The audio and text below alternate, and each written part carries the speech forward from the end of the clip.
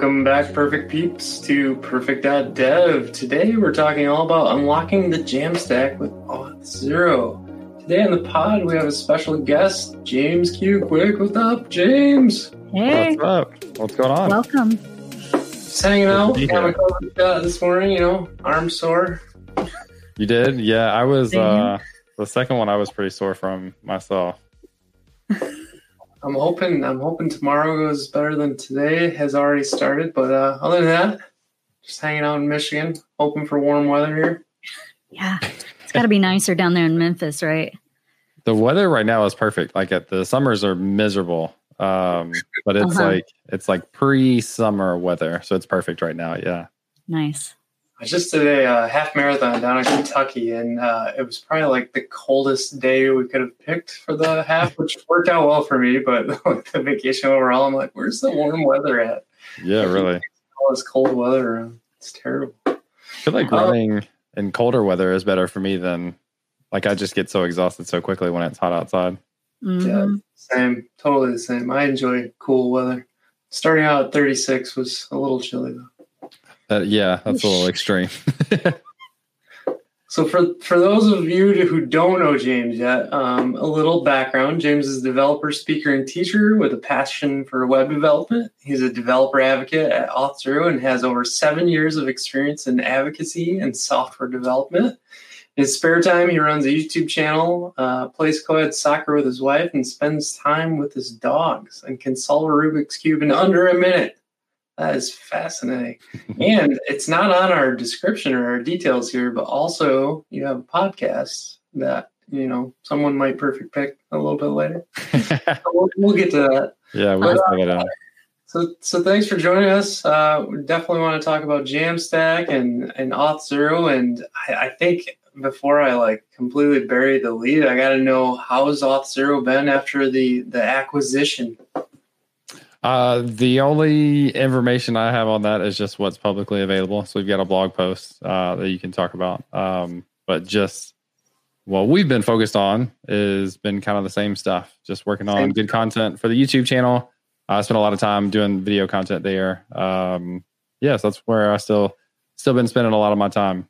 Okay, that's awesome. Who purchased it? Okta. Yeah. So Okta kind of brought in Auth0, and it's been interesting. It's been on everyone's ears, kind of listening on what's going to happen with that whole situation. So nice. It's been pretty crazy. So for others who are just checking out Jamstack stuff, can you tell us a little bit more about what Auth0 is? Yeah, there's a lot of different SaaS products out there that do individual things. Like some of my favorite ones, like Cloudinary for media management, and they do that really well. You've got a ton of different headless CMS options. You've got a ton of different things that do abstractions on top of databases. You've got tons of payment processing options. So Auth0 is just kind of in that same realm for authentication. We want to make adding authentication and doing it well as easy as possible for developers. So we've got SDKs for lots of different languages and frameworks. My favorite one that I've been talking about a lot recently and have some video content coming out on is the Next.js SDK. So I spent a lot of time with Next.js myself and have been really excited to see how that SDK has come out, evolved, and made it really I can't oversell this. I don't want to sound salesy, but you can literally add authentication in Next.js in a couple of minutes by basically installing the package and adding a few configuration variables. So it is I genuinely believe it's one of the best SDK sets out there. Yeah. Wow, that's pretty cool. Is that handling both client side and server side then, or? It does. Yeah, that's a great question. So this SDK specifically, it does the authentication part itself kind of server side, but you also have hooks on the front end to get access to the user. You get a loading state of whether or not it's trying to get the user's information. So while it's loading, you could show a loader or whatever.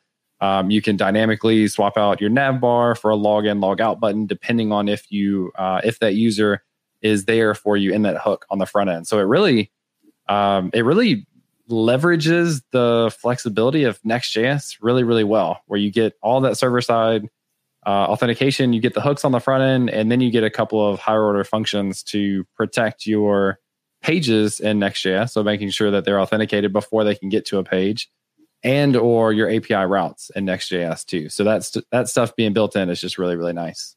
That's really nice. Look, is that SDK like going to be a lot different than a normal like React SDK? The way it's written, is it super specific to Next then? There's not a whole lot. So the hooks on the front end for getting access to the user, getting the loading state, that sort of stuff, that's almost exactly like what you would see, or at least very similar to what you would see in our regular React SDK. So we have a separate one specific for React. So on that side, it's very similar. And then, some of the stuff is a little bit different and unique. Like I said, those higher order functions to protect either your pages or API routes, those are specific to Next.js. But I think it's not unique in the sense that it's not something that developers won't be comfortable with. I think, like, even if you're not a Next.js developer, like we probably have used SDKs that gives us hooks like that. So I think in that sense, it's pretty comfortable. Does Auth0 have ones that are kind of comparable for things like Nuxt and other frameworks too? Yeah, I figured we would have someone would go the other away from the React just to see what we cover.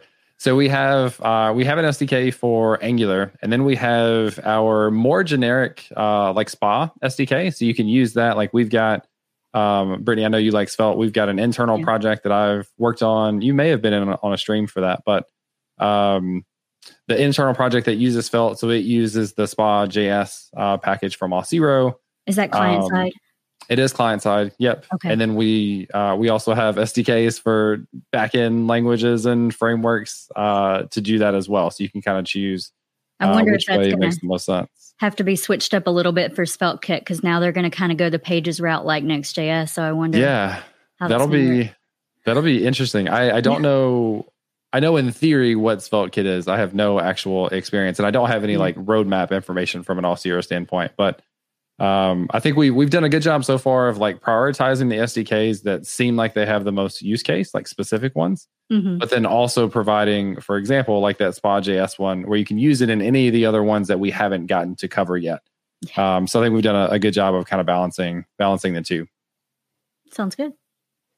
I think I've always kind of dealt with Auth0 in larger like corporate environments. Most of our listeners or our viewers are typically going to be on the smaller side of things. Mm-hmm. Do you find that both of those cases are kind of easy to deal with? Like it's easy to get started on a small scale and then you can grow as you need to using Auth0? Absolutely. Yeah. I mean, I want to earn as much. I want people to believe as much as what I say. So I want to like phrase this in a way where it's not just me being the Auth0 person. But yeah, like genuinely, if I were to start like a side project right now and I needed authentication, I would probably do that with Auth0 again, like doing a little bit of configuration in the dashboard and then having this Next.js SDK as an example that gives me flexibility, gets me started really quickly. Like that's what I would personally choose and have chosen. So we kind of referenced a podcast. We have a dashboard for Unsaid Podcast. And the dashboard, we want to let our guests and our sponsors log in, view stats from the episodes that they have either been a part of or sponsored, and then view like invoices and contracts and that sort of stuff. So that dashboard, Amy and I created with Next.js. So going back to familiar technologies that we're talking about, and used Auth0, and she tried out Auth0 as well as NextAuth, which is another really popular option. And I think luckily, or maybe not so luckily, but I'm thankful that she had a really positive experience with Auth0. She set it up really easily and was like, yeah, let's just do this. And I got to sit back and like silently go, yes, it worked. I listened to that one today and she was like the non-biased person in the conversation. Mm-hmm. And she was like, yeah, compared to NextAuth, it was just so much simpler. Like you said, like 2 minutes, just bam, and it worked. Is there a cost out of the get-go with that? Or is there a free tier for Auth0? Yep, definitely a free tier. Just, I mean, it's pretty common, like what you'd expect. I think as developers, like, at least from my perspective, like I'm probably not trying out something that I have to pay for initially. And I think a lot of us share that sentiment. So we absolutely have a free tier. I forget what the exact number is, but it's a pretty high number in terms of monthly active users. And to clarify what that means, oh, cool. Yeah, you got it right here. So monthly active users in this case is people that have actually logged in the last month. So you could have 100,000 users total, but only some portion of those are active in terms of log in every month. And I think you got it there, 7,000 external MAUs, monthly active users. So that 7,000 may actually be 20, 30, 40, or however many users. It just depends on how many are actually active by logging in the previous month. I was a little lazy, so I'm going to jump back to this one. But here are the SDK libraries that we had up here. So just to kind of show people, like, there's so much here between spas and then web apps. Here's the Next.js guy there. Mm-hmm. And then all of this backend, which I find amazingly powerful, especially sitting in this Node kind of setup as well. So all the mobile stuff. For me, when I compare this, I've been a Google Firebase user for years and a GDE, and so I always have to kind of compare those two products, if you will, right? So fair enough. In my mind, like Auth0 and Firebase's authentication package, they're very similar for the use case. I think you guys have a lot more like APIs spread across different SDKs.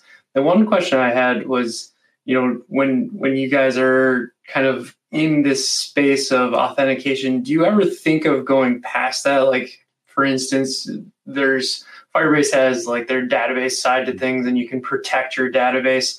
Is there any way to use that within like an Auth0 space where you're running microservices in this Jamstack world that we live in, so you can protect those things at that level too? Yeah. So I want to clarify, like, I don't have any insider knowledge of future roadmaps in that regard. So I want to get that out of the way first. But I kind of don't think so. It would be it's certainly an understandable thought to look at something like Firebase. And I think like it's been so good for so many different people for so long that a developer that's going to create an app, that's almost, to your point, like kind of the standard they look at. Like, I could do this in Firebase with this amount of work. What is it going to look like, and what would be the reason for me to go somewhere else? So I understand that comparison, but I don't think we certainly don't have that suite of offering today, and I don't, like, nothing that I know of says that we will. But there are a couple of important features, I think, of the existing platform that are useful. One is our rules, which actually I think do become serverless functions, but it's not something that you actually like control and deploy and that kind of stuff. We give you an editor, and you can put your code in there. And what it does is allows you to kind of do specific things after post login. So after a user logs in, do you want to add some information to their ID token? Do you want to ping your phone to let you know that someone like whatever it is that you want to do, you have the ability with that.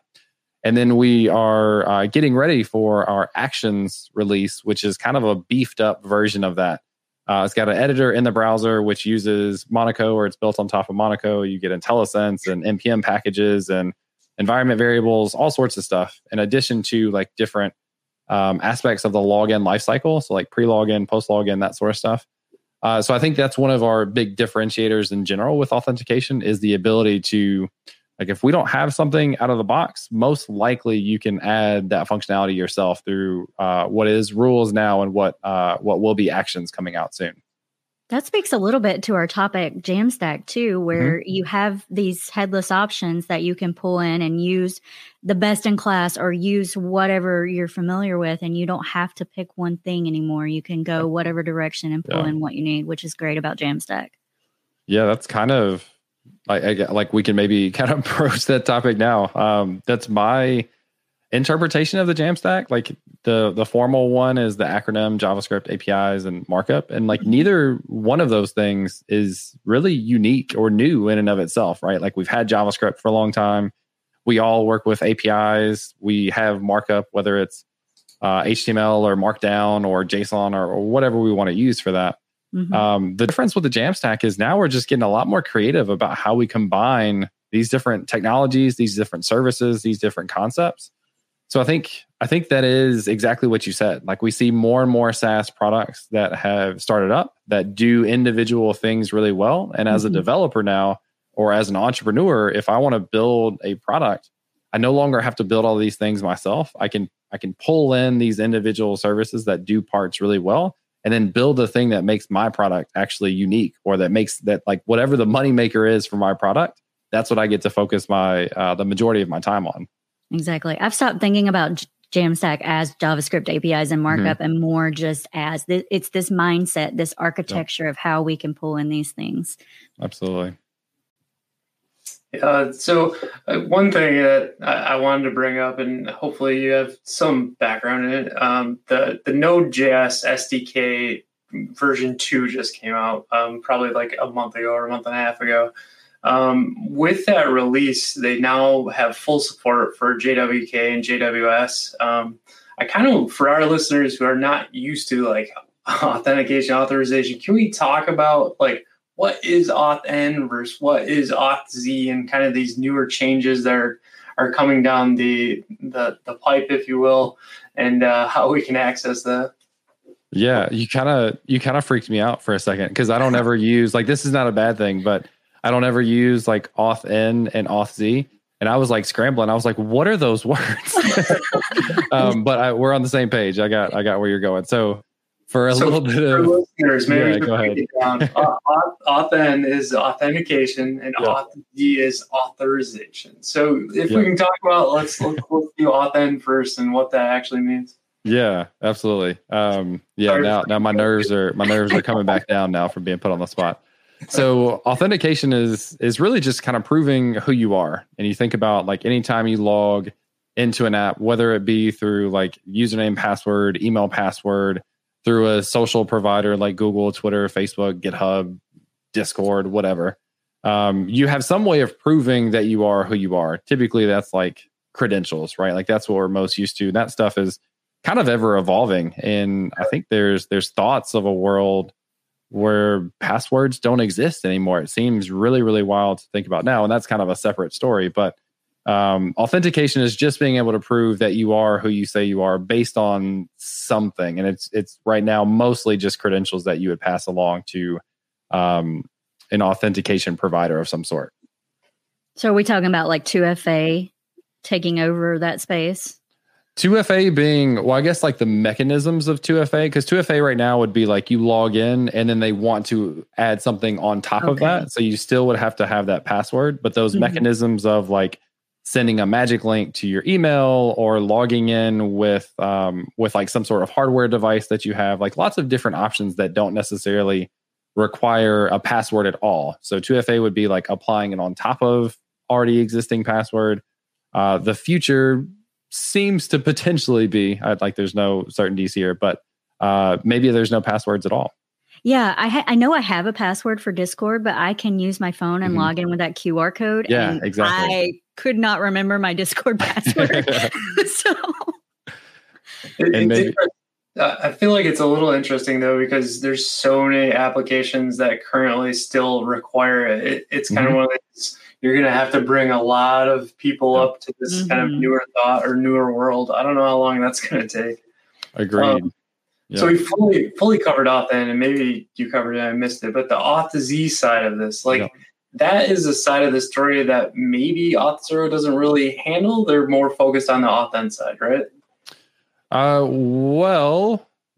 Probably not quite true. So let's start with that's a good it's good to talk that through. But let's start with for my calming of nerves. Auth-Z is authorization.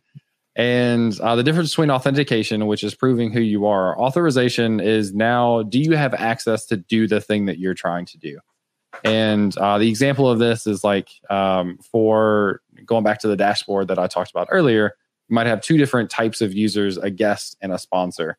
So if I'm a guest and I log in, I can be authenticated and I can be authorized to have access to the guest page, my guest page with my numbers, my, not invoices, but whatever details are there. But if I try to go to like a sponsors page, like not just the public list of sponsors, but the detail, like the contracts and the analytics for the sponsor itself, I'm not authorized to go there. So there's got to be some sort of check that like, not only am I logged in, but I need something about me somewhere that proves that I also have access to do this thing. And Alex, you mentioned like the idea of Firebase, again, like such a common one for people. Firebase is really interesting. And it took me a while to understand this. You don't you often don't have a private API key of some sort. You can do all of your database interactions right from the browser. And the reason that works is because you have authorization baked in. So you use authentication to get an actual user, and then you have some sort of authorization rules on the back end that you configure. Hey, you can only read this information if you created it. You can only edit this information if you're the owner of that record. You can only delete it if you're the owner of that record, that sort of stuff. One tricky thing there on the Firebase side, there's so many individuals that left their databases wide open for so long that it kind of became a problem, right? So although it's super easy to like pull those things in, you still have to like work on your own authorization pieces to that. So folks out there, if you're using it, please lock your databases. Go back it. Yeah. And I think lots of us as content creators, we do this all the time, right? We do a demo to teach people and we're like, oh, we'll just leave it open for testing. But then unless we really clarify and say exactly what you just said, like, hey, this is just for testing, make sure, blah, blah, blah. And it's the same thing with like when people use environment variables in demos, like they say, all right, copy your API key right here. I didn't know this for like years that those things can't be checked in to GitHub, right? Or can't be included in code that gets shipped to the browser. And that's a whole, like I try to be very explicit with those types of things in my videos for that exact reason.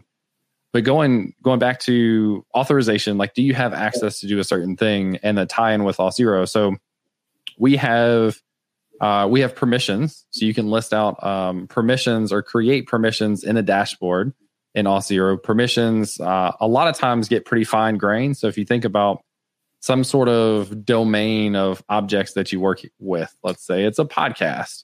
Do you have the ability to create a podcast, to edit a podcast, to delete a podcast, to read a podcast? Those are the 4 of CRUD. So those might be individual permissions. And then you might also have another set of permissions that's basically the same thing, but then it's like tacked on, like, do you have the ability to read all podcasts? Do you have the ability to read podcasts that you created? Do you have the ability to create or delete podcasts that someone else created? So there's all these really fine-grained permissions that you can have. And because those can be so many, you have the ability to group those into roles in Auth0 as well. So you can assign a list of permissions to a given role, give a user a role, include that role in their ID token and or access token, and then make decisions on your logic based on what comes in those tokens of what they should have access to. That sounds really nice. Are those JSON web tokens? I've just heard the JWT like acronym, all these acronyms. all the acronyms. Yes. JWT is JSON web token. If you go like deeper into the specs of how these things work, an ID token is specified to be a JSON web token, a JWT. An access token is not. So there's two different formats that we use for our access token. One is an actual JSON web token, which means you can decode the information that's in it. Another just shout out for people, like, you shouldn't be like giving away access tokens, and you shouldn't be storing private information in them. And then those in localhost, folks. That's what he's saying. And there's actually interesting. You can do. People out there can go and do research. There's like research on whether or not, as long as you're doing certain things to protect yourself against cross-site scripting, whether that's a bad thing. And then you can get into refresh tokens and a whole different thing. But you should be conscious of the impact of having a JWT out there that people could potentially find and use. So that's one format. The other format is just basically like a unique identifier that gets sent to the authorization server, and they can use that to go and get information about the user instead of that info being baked into the JWT token itself.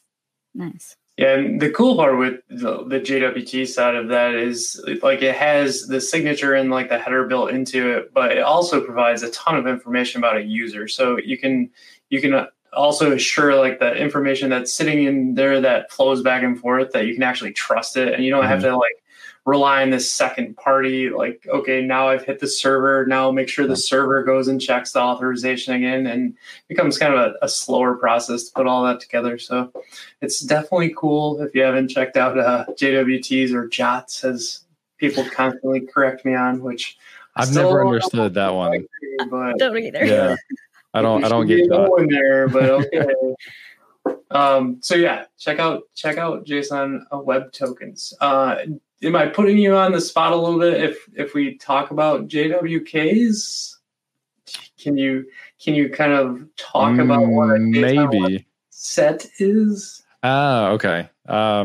So, well, if you can, that's fine. Like, we're getting a little deep. I know. Yeah, I want to make sure that I'm getting the right thing. So we have in Auth0 and like part of, I think one of the specs for maybe OpenID Connect is this ability to have you have a publicly available endpoint for keys that are associated, public-private keys that are associated with how JWTs are signed.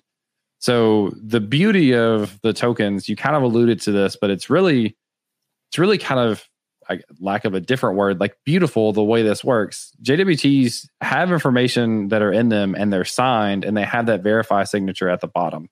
That verify signature uniquely represents what was in, or the combination of the header and the payload, which is kind of in this case, the user information. And it takes that stuff and it encrypts it. And then that header that signature has to be valid. When you then check, if I receive a token, I need to have either the original signing key or a public-private key pair that I can use, and then make the header for the information that I get. Make the signature for the information that I get, and compare that with the signature that's inside of that token. So what that gives us the ability to do is really accept, if I get a token and I validate it, I know this token hasn't been tampered with, and I know it came from the source that I trust. So I can trust the information that's inside of it.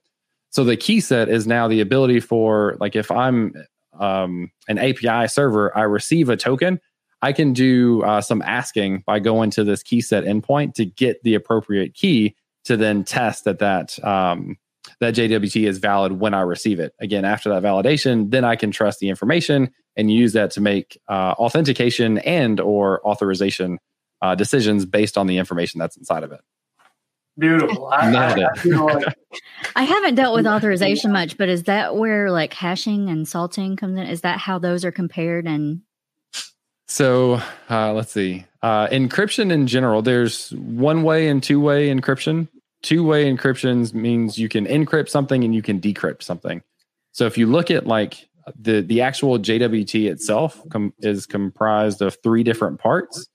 It's encrypted information that can then be decrypted by knowing the algorithm. So you can actually see all the information that's inside of it. The other aspect of encryption is one-way encryption, where you're taking something, you're more appropriately like hashing it, and there's no real way to go back from a hash to the original value. And that's SSH, right? Is that how SSH works? If you're talking about like public-private key pairs, like SSH keys, that kind of stuff, is that what you mean? Yeah. Yep. So they work on the public-private key, and this gets into some things that I honestly don't know that well. Yeah, somehow we're getting a little deep in that. Yeah. Somehow you have this one thing, and then you have its partner, and then both of them can be used to more or less hash, in this case, the stuff that's inside of the JWT, to create that signature and then compare them against each other. Okay, that kind of makes sense. Yeah. And then you're going back to, you mentioned hashing and salting. That would go into your passwords for a user, like not storing them. Rule number 1 for people out there: if you're doing authentication yourself, don't store your passwords in plain text. You would hash them, but then there's hackers are really smart, and they've been doing this for a long time. So they have what are called like rainbow tables, basically where they can kind of guess if you use a certain hashing algorithm. Here's 1 million of the most common passwords in the world. Run those through these common hashing algorithms. And then if they get access to your database, they can just go see if what their hash is in your database. They know how to go backwards because they did it. So salting then adds on some additional things to make it that much more harder, that much more difficult to go backwards, almost impossible to go backwards. Nice. Thank you for clarifying that. Now that like our complete interview is over, I think we'll just give you the job. I think you know enough. Yeah, that Sorry, I didn't mean to beat you up so much on all these questions. It's all good. Yeah, no, it's good. So when we talk about, again, just circling back to I always forget our title, about halfway through the pod because I just love talking to people about all this stuff all the time. But the title being Unlocking the Jamstack with Auth0. Do you kind of see Auth0 being probably one of the key players at this point? I think we named, Firebase, Auth0. Is there any others that kind of fit in there for our Jamstack story? There's lots. It's one of those things. Once people see success in a given area, then you're going to see a lot more products come up. So I don't know AWS intimately, but there's like AWS Incognito. There's Microsoft Azure Identity. That's probably not the right word, so nobody quote me on that. But they have authentication stuff that's built in. One thing that's been really interesting for me recently is a Firebase, an open source alternative to Firebase, which is Supabase. Yep.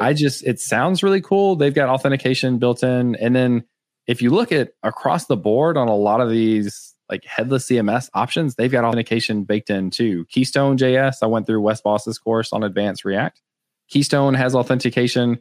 You've got tons of different options. I would say like we are definitely one of the big players of not only easy to get started with, but also when you scale up to what we were talking about earlier and you're doing enterprise security and you really want some extra features that would take you, if you were to do it yourself, a long time and a lot of expertise that you may not have.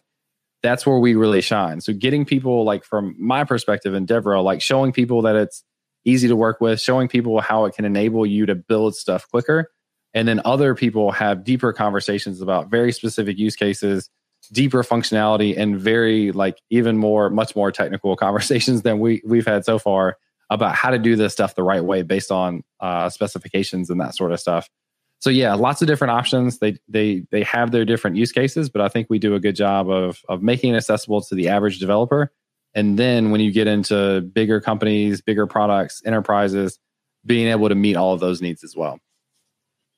Yeah, very well said. Do you find between the different products, I know you probably don't have a ton of experience across them, do you find that there's limitations when you start saying, well, we need a Facebook login, whatever, it might be Google login, all those different logins? I know Apple has released kind of some very strict guidelines when you're writing an app and it has an Apple login or wants to be in a Play Store, it has to have an Apple login. Are there any things in there across those different products that maybe that one doesn't do better than the other, but there's kind of that segment is better covered across and being able to do like back end and front end and all of that by using those different logins? Yeah, I probably don't have the best answer, but I'll give you a couple of things I think are relevant. I think a lot of these different options that we have do make it easy to facilitate authenticating against either their own email password or username password, as well as some social provider. So the social provider interaction, the way this usually works, regardless of what you're using, is you go to that platform, you register an application on that platform, they give you some sort of credentials, and then you use those in whatever tool you're using, and then it kind of takes care of the rest. So Auth0, I think we do that really well. I think other people do too. One of the interesting features that we do have, though, is the ability to merge these profiles. So we've all probably logged in with something a long time ago with Facebook. And then after a while, for me, I was like, everything developer related, I'm either logging in with Twitter or GitHub. And then I go back to that app and I log in with GitHub, and it's got the same email as my Facebook one. But these are two completely different accounts in their eyes. So I can't remember what it was. Oh, it's IFTTT, if this, then that. Mm-hmm. I logged in because I have some sort of automation that's still running, and I can't figure out for the life of me which account it's running under. So I'm logging in with Facebook. Nope, log out, log in with Google. And so one of the cool features that we do have is the ability to merge those profiles. So if it sees that there are different connections, different social connections with the same email, you can facilitate a way for the user to say, yeah, go ahead and merge those and then log in with either one, but still have the same user account and data. So in terms of one specific feature that is really nice that facilitates from a user perspective, some things like that. Yeah, I think that is one of the pretty neat ones. That is really nice. And does that then equal one user instead of like being multiple users on your for your pricing plan? Nice. Mm-hmm. And bringing back, actually, sorry, but I didn't realize you were going to clarify pricing. I don't know that for sure. So let me make sure I cover myself. I don't know the answer to that very specifically. Okay. Yeah. And bringing back in the Jamstack a little bit too, if we picked Auth0 and you go down that route, how does that merge and go with CMSs and things that we pull in? How well do they go together? And do they fight each other at all? Yeah. They're I think the easy answer is you can use Auth0 with any of them. A lot of them don't necessarily provide authentication like as a platform itself. So I use Sanity.io for a lot of my content.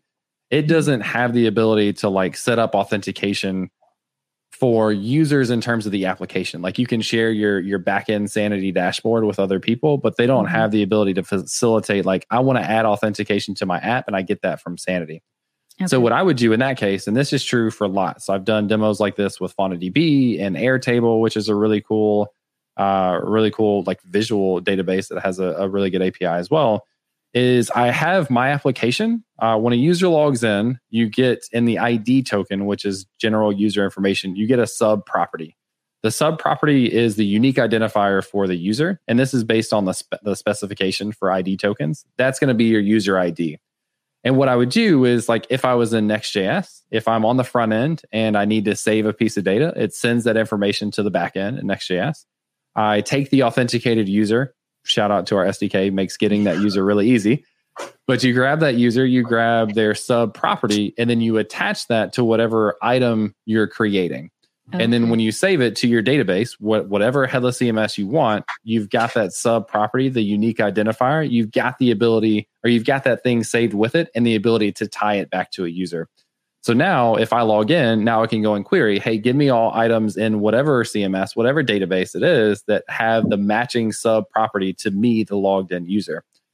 Another example that's actually really neat is, this is not all of them, but FaunaDB can actually, you can do authorization rules similar to how you would in Firebase. You can do authorization rules inside of the FaunaDB dashboard, and you can configure it to where the access token that you get from Auth0, if you pass that along to FaunaDB, it knows what to do with that and how to validate it. And then based on the authorization, got to clarify, the authorization rules that you have set up there, that can more or less replace your need for even your API endpoints in Next. Like you don't necessarily have to have a backend for the same reason as Firebase. You can make your request directly to Fauna from the front end, pass along that access token. Fauna knows what to do with that thing if you set it up correctly.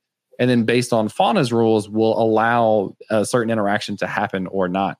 So there's a couple of, there's the ability to take advantage of certain features of different either databases or CMSs. The easy answer is probably for every one of these, you can take the sub property, attach it to whatever object you're creating, and then save that in that data store. Yeah, it sounds like it fits perfect into the Jamstack. Yeah. Works well with anything. It's awesome. The cool part is like once you know one of those, everything that James is talking about, it's identical for Firebase. Yeah. It's identical in Amazon. So it's really great once you kind of understand all of the different auth kind of features and what's going into them. Yeah. So for any of those out there, I know we don't have a ton of live listeners here, but if you have Q&A, we're going to do some perfect picks next. But ask your questions and we'll answer them at the very end if we have any. So James was kind enough to do a perfect pick for us today. You want to kick off yours first, James? Yeah. Oh, there it is. Okay. I couldn't remember if I was supposed to do two or not, but yes. So this one on camera, and you've got the Amazon link up. This is, I actually have the 2 terabyte version. It's a 2 terabyte SSD. And for those of you who don't really know me, I do a lot of video content, a lot of YouTube content. So I've got gigs and gigs and gigs every day of video and video project editing files and that sort of stuff. And I only have so much room on my computer. So I carry this ruggedized 2 terabyte SSD. If I was traveling, it would make more sense. But I carry it with me everywhere I go. It's USB-C, so I can plug it directly into my Mac. It's 2 terabytes. Obviously, I can store a ton on there. And it's super fast to the point where I can actually edit right from this drive. So I don't even have to copy things over to my computer to then edit. I can just do it right from the drive itself, carry it with me. It's ruggedized. If I drop it, it's okay. It has a little, like the little hook or the carabiner or whatever. So you could like clip it to your backpack. Anyway, so it's really, really nice. It was well worth the investment from my perspective as a content creator. That's really nice. That's amazing. What do you use for editing? I use ScreenFlow most of the time. We use Premiere at work. So sometimes I'll go into Premiere and probably should spend more time practicing in Premiere to get a little more proficient. But ScreenFlow is what I use for most of my stuff. Nice. That's awesome. We use Google Drive to back everything up too, and it used to be unlimited. Once I had so many people, I'm kind of curious like where that sits today because they've changed a lot of their pricing. So we'll see how that goes. But cool. Brittany, you have the next pick. Yeah. So my next pick is the podcast that we have been hinting at the whole show.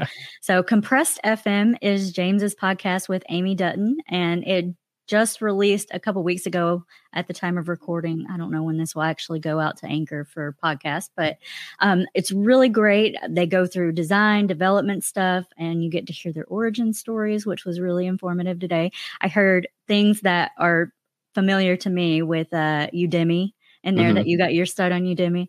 Yep. And you talked about automation too, and all the automation tools that you guys use and your picks.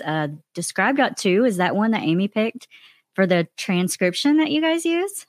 Oh, Descript. Descript. Yeah. So it's really cool. Awesome. It can do the transcriptions like you're saying. And it also, you can tell it to just like splice out dead silence, and you can tell it to splice out ums. So if you really just want to wipe those out, like I think it's like a one click to do that.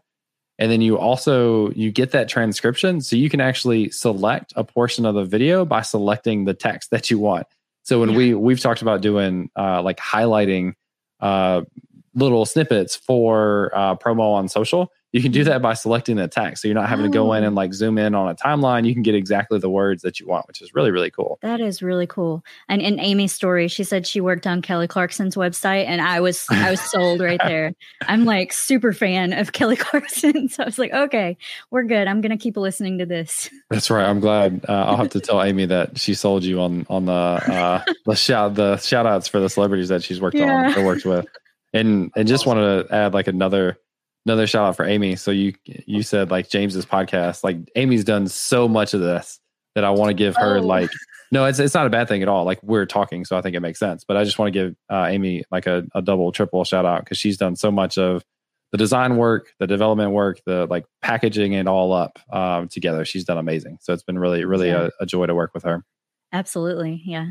Give both of you credit. Very cool.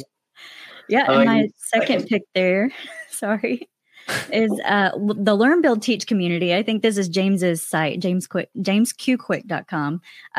But we have a community on Discord called Learn, Build, Teach. And we have a huge group and growing every day of content creators, people learning. I mean, everything in there. We have webhooks where you can share out your posts, promote them. I mean, there's so much in that community. So I definitely recommend going to check that out and adding that Discord to your list. Awesome. My picks are next. So my first pick is Google I/O. Since we're live, I can throw this one out here. If you're listening on repeat, I apologize. It's probably already over. But they have this really fun, I don't even know where it's at now. Oh, there it is. You got to scroll all the way to the bottom, and they have this fun little Pong thing. And once once you finish it at the end, it actually fills out a little something. I won't give it away. That you can do. I'll just say that. So check it out, figure it out, and play it, and you'll get something special at the end. So I love Easter eggs. Yes, I love the tease for it too. You'll get something, and it might be the most amazing thing you've ever gotten. You'll have to wait and see. Yeah, it's up to the user, I guess. So I actually originally didn't pick this, but we talked about it so much, I thought I'd better bring it up. So this is why I kept asking in the beginning to James about the new definitive agreement. Basically, Auth0 and Okta are coming together. So great blog posts on kind of what's happening in the world of authentication and authorization. So read the blog, and if you haven't heard of one of these two, I will be very, very surprised, and they're probably going to take over the world soon. So I'll throw that up as my other pick. James, I just want to personally say thank you so much. I know you and Brittany have some chats together too, so keep that going. You guys are rocking it. I love it. Yeah, thank you. I appreciate it. Thanks for not introducing me, but putting me on the spot for a few acronyms that I don't use very often, making me sweat a little bit. But I think it worked out, so I had a lot of fun. Yeah, thank you so much for joining us. You stepped up to the plate on those for sure, easily. Yeah. Sorry for stressing you out. All good. So yeah, make sure to listen to the new podcast, Compress.fm, and you'll get to hear James's voice more often.